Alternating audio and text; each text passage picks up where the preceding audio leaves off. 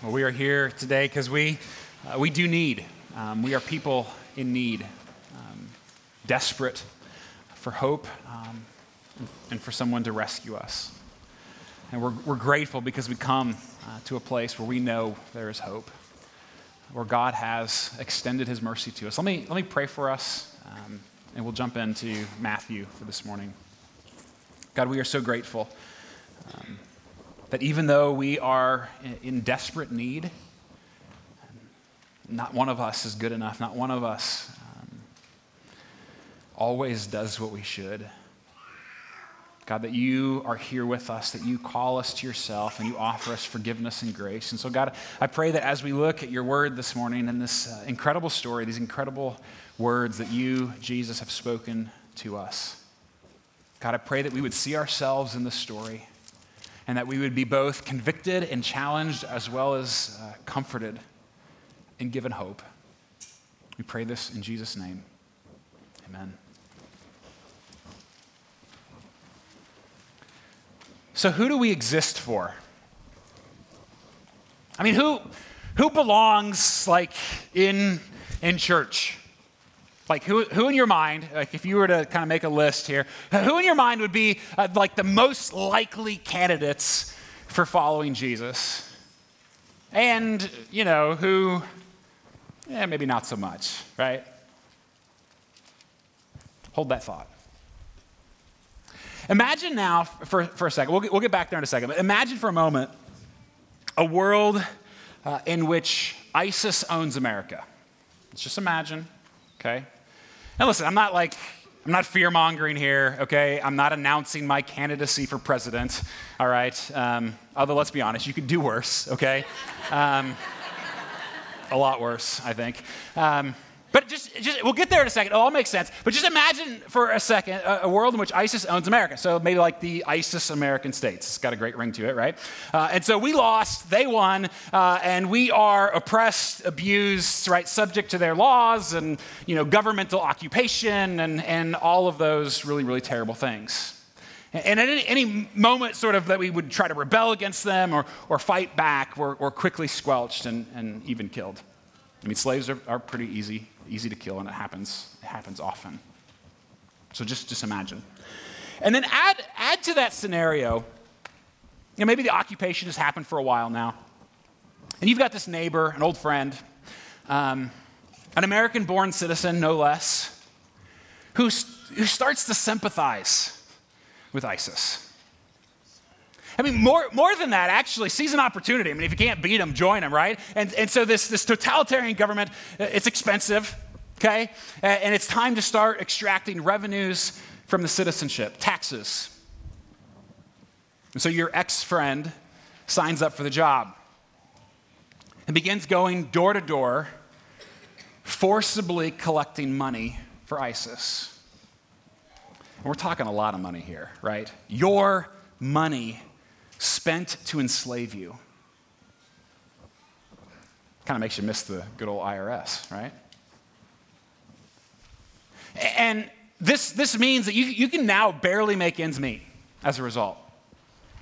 Your kids are hungry, like literally hungry, and you feel that. And there's not a single thing that you can do about it. And meanwhile, your friend is making a killing over it. I mean, stinking rich in this. I mean, it's like, because they have this deal worked out where if he collects 20 grand from you, he gets to keep 5. So now he's like driving a Bentley. He's living in the nicest house in Olathe. He's got everything possible, working for the enemy, living off of your suffering. How do you feel about this guy? Like maybe hell's not quite hot enough, right? That if there is like such a thing as sin, this has got to be like right at the top of the list, about as bad as it possibly gets. I mean, this low down, bottom dwelling. I mean, it's like you almost have to start using expletives just to describe this guy, right? Are you with me? So you remember this guy, Matthew? You've been studying his writings for quite some time. He was a close friend of Jesus, an eyewitness of these events. You remember Matthew? That was his job until he started following Jesus. Like Seriously, right? He is an Israelite, living in Roman-occupied Israel, where his own countrymen are abused and oppressed, killed at any whim. And he collected taxes meant to enslave his own people. And he got rich doing it. I mean, he had everything he could possibly ever want in that culture. That's Matthew. And Jesus is about to tell us and show us that's who I came for. People like that. That's who I want to spend my time with. That's who church is for. That's who's most likely to follow me. You see, one of the most regular accusations hurled against Jesus while he lived on this earth was that he just spent way too much time with the party crowd. Tax collectors, prostitutes, and any sort of big, sort of flashy sinner that you could think of. That was his crowd. Which, I mean, if you think about it, is really great news for tax collectors, prostitutes, and other classically trained sinners, right? But for the rest of us, decent people who have most of their lives together, who aren't that bad, right? Who can certainly compare themselves to others and feel pretty good about themselves. People like us, that's another story. Because you see, only sinners become followers. Only those who know how desperate, broken, needy, and sinful they are. Not those who have all their junk together. Only sinners become followers. We've been studying the Gospel of Matthew now for quite some time. We're in Matthew chapter 9 if you are interested in turning there to follow along in this story.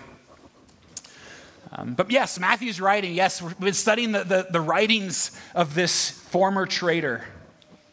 And today we come to what must have been one of the most exciting parts for Matthew to write. I mean, I can only imagine, right? This is the part where Matthew writes himself into the story. And he tells the readers, that's us, about his own conversion experience, about how Jesus called him and how he began to follow. Even Matthew, this tax collector, this ugly sinner, a follower of Jesus, because only sinners become followers. And we're going to see 3 reasons for this as we go. First, sinners who become followers know how sick they are. Second, sinners who become followers know that everything needs to change. And third, sinners who become followers know how to celebrate. They know how sick they are. They know everything needs to change, and they know, honestly, they know how to party. Okay, so let's get into the story here. Imagine Matthew for a second. He's sitting at his tax booth, doing his thing, exploiting his neighbors, essentially, collecting money for the Romans. I mean, think about like the dirty looks he gets sitting there as people walk by, or worse, right? The things that people would yell out. But I mean, by this point, he's probably gotten a little bit used to it. He's just used to everybody hating him. That's fine, right? He's rich, he's powerful. People's respect and admiration he can probably do without at this point. And then this rabbi walks by. It's a rabbi that he's been kind of casually watching, keeping his eye on for maybe a few months. He's heard this rabbi preach some sermons. He's even seen the rabbi do a few miracles. He heard him actually forgive some guy's sins recently. I mean, who has the power to be able to forgive sins? And as all the crowds around him sneer at him, this rabbi walks over to this bottom-dwelling Benedict Arnold. And Jesus says 2 words to Matthew he never thought he'd ever hear from any respectable person ever. Jesus says, "Follow me."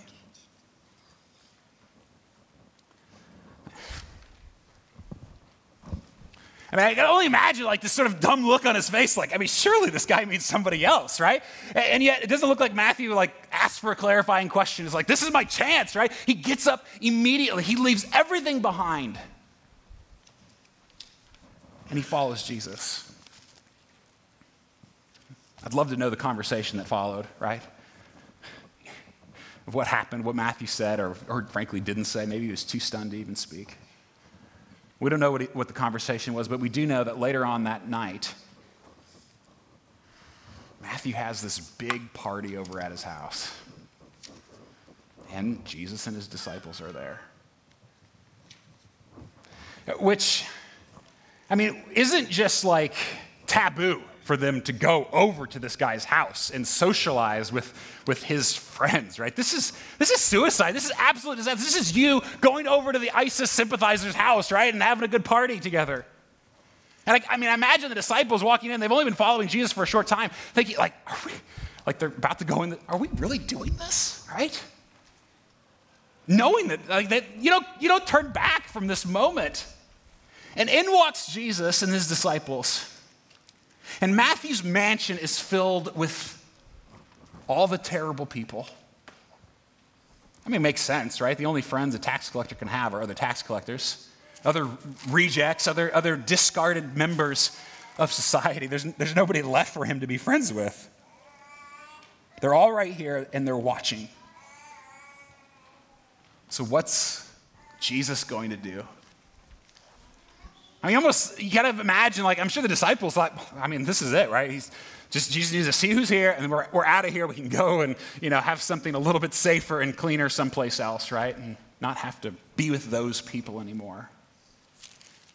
But Jesus, he doesn't just say, stay. He actually sits down and reclines at dinner with them. And in that culture, to share a meal with somebody, that's not just sort of a casual happening. It's intimacy. It's friendship. And so, of course, later on, the Pharisees, okay, so if you're newer to this story, the Pharisees are the religious do-gooders, right?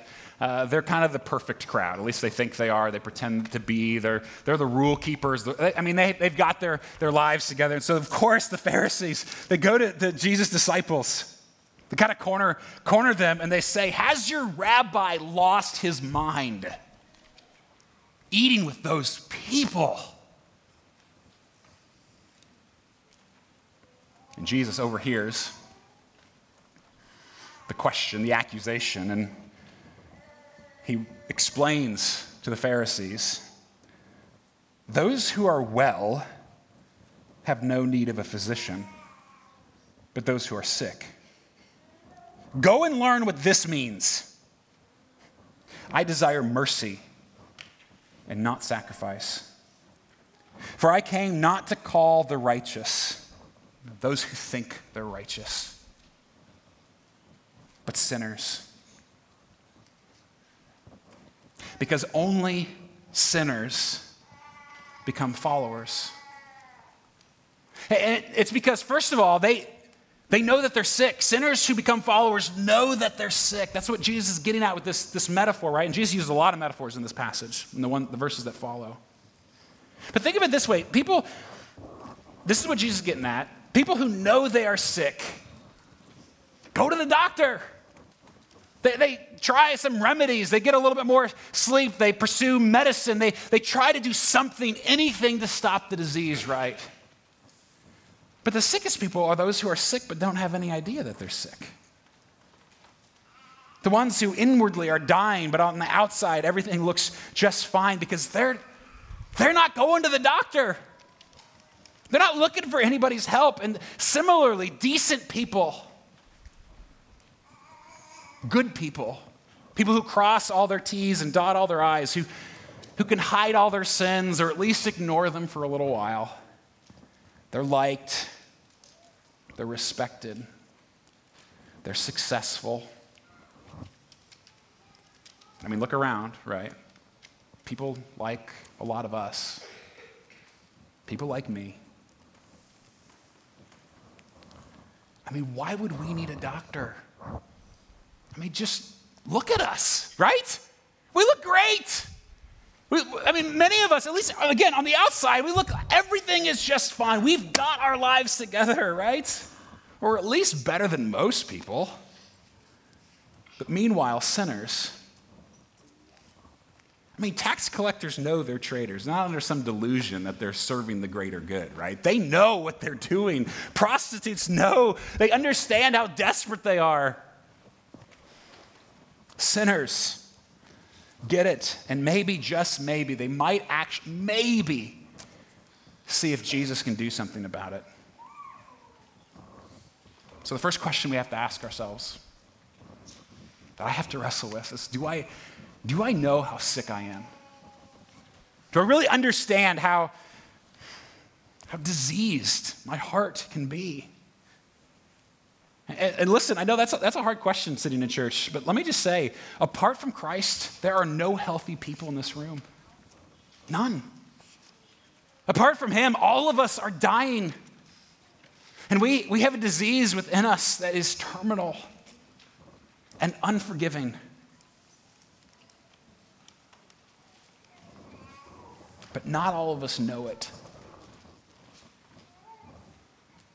A lot of us think we're fine, good enough, living our lives, everything, we're just happily oblivious, aren't we? And so, why would we go see a doctor? Now, of course, right, Jesus isn't saying sin is good, right? Go out and sin some more so you know how much you need him. Of course he's not saying that. But he is saying that at least sinners know that they need something. If you know it, there's still a chance for you. But if you think you're healthy, and for example, you might think you're healthy if you easily downplay the sins in your life. They're not that bad. It's like, fine, everybody does those things. It doesn't matter. Or like you overplay how good your good works are because you're that awesome, right? Because you did like one thing once for somebody, right? We do that, don't we? Or you might think you're healthy if you easily look down on others. I'm sure none of us do that, right? But you think or you say things like, how could they? I'd never. Like, how can they live like that? Like all those sort of judgmental, arrogant statements because we're so much better.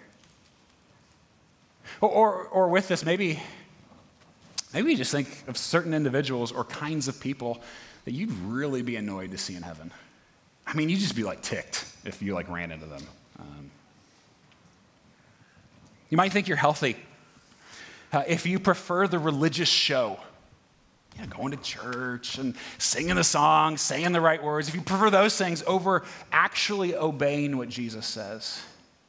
I think that's really what he's getting at with that whole mercy over sacrifice bit. We like the show of being good without actually being good, right? You might think you're healthy if you believe that church exists essentially for people like you. Decent people. That you're the one who belongs, and those people, whoever they are in your life, there's no way they would fit here. It's not for people like that. And so imagine for a second a hospital. All the doctors and nurses and practitioners, all the equipment and medicines and everything there.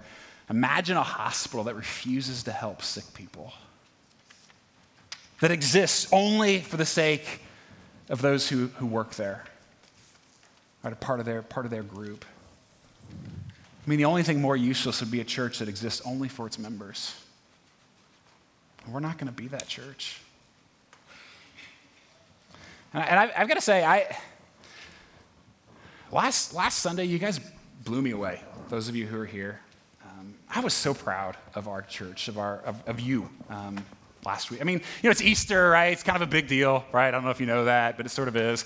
It was kind of a crazy Sunday. We had record numbers. We had 927 people here in this little building throughout 4 services. It was snowing, right? So it's just completely crazy, but it was so much fun. We had 175 volunteers last week. 175. And even though it was the craziest Sunday we've ever had, there was always parking available out front for guests, for new people, because so many of you chose to walk in the snow to get here, parking farther away. Many of you came at 8 and 11:45. Who wants to go to church at 8 or 11:45? But there's plenty of room at the more popular services. It's because you know that there's hope here. That Jesus came not for the healthy, but for the sick. So many of you invited friends, you served them, you made room for them, you showed them as much love as you possibly could. Because for many of us, we know, many of us do, right? We know that we're sick. We know that we're desperate. We know how terrible our need is. But we also know that we graciously, with all humility, that we've gotten a glimpse of the cure. And we want others to experience the same. And I was so proud of our church. Thanks for being awesome. I mean that. It was really fun. I'm still tired from it, but it was really fun. Only sinners become followers. It's because they know that they're sick. And second, they also know that as a result, everything needs to change. Like not a few things, not just like a little tweaks here and there, right? They're not just looking for Band-Aid or Tylenol, right? They know that they're too sick for that. And people like Matthew, they know they don't just need a few good tweaks, a few more morals to live by, maybe just a little bit of inspiration to get them through the week, right? They know that none of that's going to be enough. People like Matthew, sick people, dying people, sinners, know they need a brand new start, a new life, a new heart. And this comes out in the next section here. So as Matthew continues sort of telling this story, he gives us a different conversation, like right after the one with the Pharisees, but they're clearly related. Okay, and so we just walked through the Pharisees asking Jesus' disciples, why does Jesus party so much, basically? And so now John the Baptist's disciples ask Jesus, why don't your disciples fast more? Like, why aren't they more serious? Don't they know how bad things are, basically? And Jesus answers that question with 3 metaphors. But let's skip to the last two here, verse 16. So Jesus says, in answer to this question, no one puts a piece of unshrunk cloth on an old garment, for the patch tears away from the garment and a worse tear is made. Neither is new wine put into old wineskins. If it is, the skins burst and the wine is spilled and the skins are destroyed. But new wine is put into fresh wineskins, and so both are preserved. And people say the Bible is hard to understand, right? What is Jesus talking about there? Well, it's 2 metaphors. He's getting at the same thing. Essentially, that if you try to add Jesus, like this new thing, this new kingdom, this new way of life, if you try to add it to anything else, it's just going to explode. It's not going to work. And so like the metaphors, right? So the clothes, right? You've got old clothes. I love my old like stretchy pants and my disgusting t-shirts, and they're ratty and holy, and they've been washed a million times. So they have shrunk as much as they're ever going to shrink, right? And you take like a new piece of cloth, brand new, and you try to sew it onto a hole, it's not going to work, right? I mean, it might work at first, but as soon as you wash it again, that other one is going to shrink, right? And it's going to make it tear even worse. Same thing with the wineskins. So if you make wine in that culture, you'd use these wine skins. You'd put new wine in, grape juice essentially. It would allow for the fermentation process to begin. The wine skins would expand, right, slowly over time as the gases are released, and they become bigger and more brittle. But they'd be fine for old wine because the fermentation process would stop, right? But if you add new wine to old wineskins and begin the fermentation process over again, they're just going to explode. It's not going to work. You're going to ruin everything, is what Jesus is saying. And again, what he's getting at here is if we think for a moment that we can Jesus is just like an add-on, like he's a little bonus that we can sort of add into our lives, like a hobby or some sort of like side activity, we're getting it totally wrong. That with Jesus, it's all or nothing. He is everything, or he's nothing. It's just not going to work. And sinners know that. I mean, Matthew knows he's not under some delusional fantasy that he can continue being a corrupt tax collector, exploiting the people around him, and follow Jesus, like have some like warm security blanket when he gets home from his work at night, right?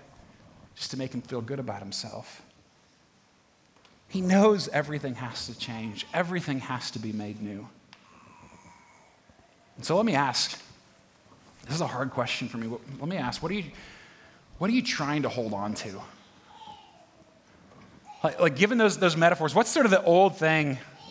You know, if you're wanting to follow Jesus, that's part of your life. You want to follow him. What is it about your old life, your old way of doing things, your old sins that you just can't quite let go of? It's like, well, I'll take Jesus if I can still have this, right? It's just not going to work. Because here's what we often do. We think of adding Jesus to our life like downloading a new app onto our phone, right? And maybe it's an app like you're really excited about it. Like you know you're going to use it at least Sundays, right? At least when things like fall apart and you need something really quick. Then of course you're going to get it out, but Jesus doesn't want to be an app. Jesus wants to be a whole new operating system, right? That like takes the entire phone and reworks everything. So even the apps look differently and act differently, that everything changes, that you see the world, that we understand who we are and who he is and what he's doing in our world and what our sin is and what our good works are. All of it looks differently. Jesus doesn't want to be part of anything. He won't be an add-on. He won't. He wants to be everything. So what is it I'm still holding on to? Only sinners become followers. It's because they know everything has to change. Everything. Finally, I love this in the text here. Sinners become followers because they know how to celebrate. I think Jesus just loves that. They know how to party. And of course they do, right? They've found the cure. They know that they're diseased and that they found something that gives them hope, or the cure has found them, and all of a sudden there's hope again. And Jesus, right, he loves a good party, and so should his followers. Look at again the question here. Kind of back up verse 14. You know, this other disciples asked, why don't your disciples fast? Why aren't they more serious? In verse 15, Jesus said to them, "Can the wedding guests mourn as long as the bridegroom is with them? The days will come when the bridegroom is taken away from them, but then they will fast." Essentially the context, but now we celebrate. Of course there's tension here. Because for you and I, we live kind of in this in-between place, right? Jesus there, he's claiming to be the Messiah. He's alluding to the fact that he's going to die. He's going to be taken away from his disciples, and that will be a time of great grief for them.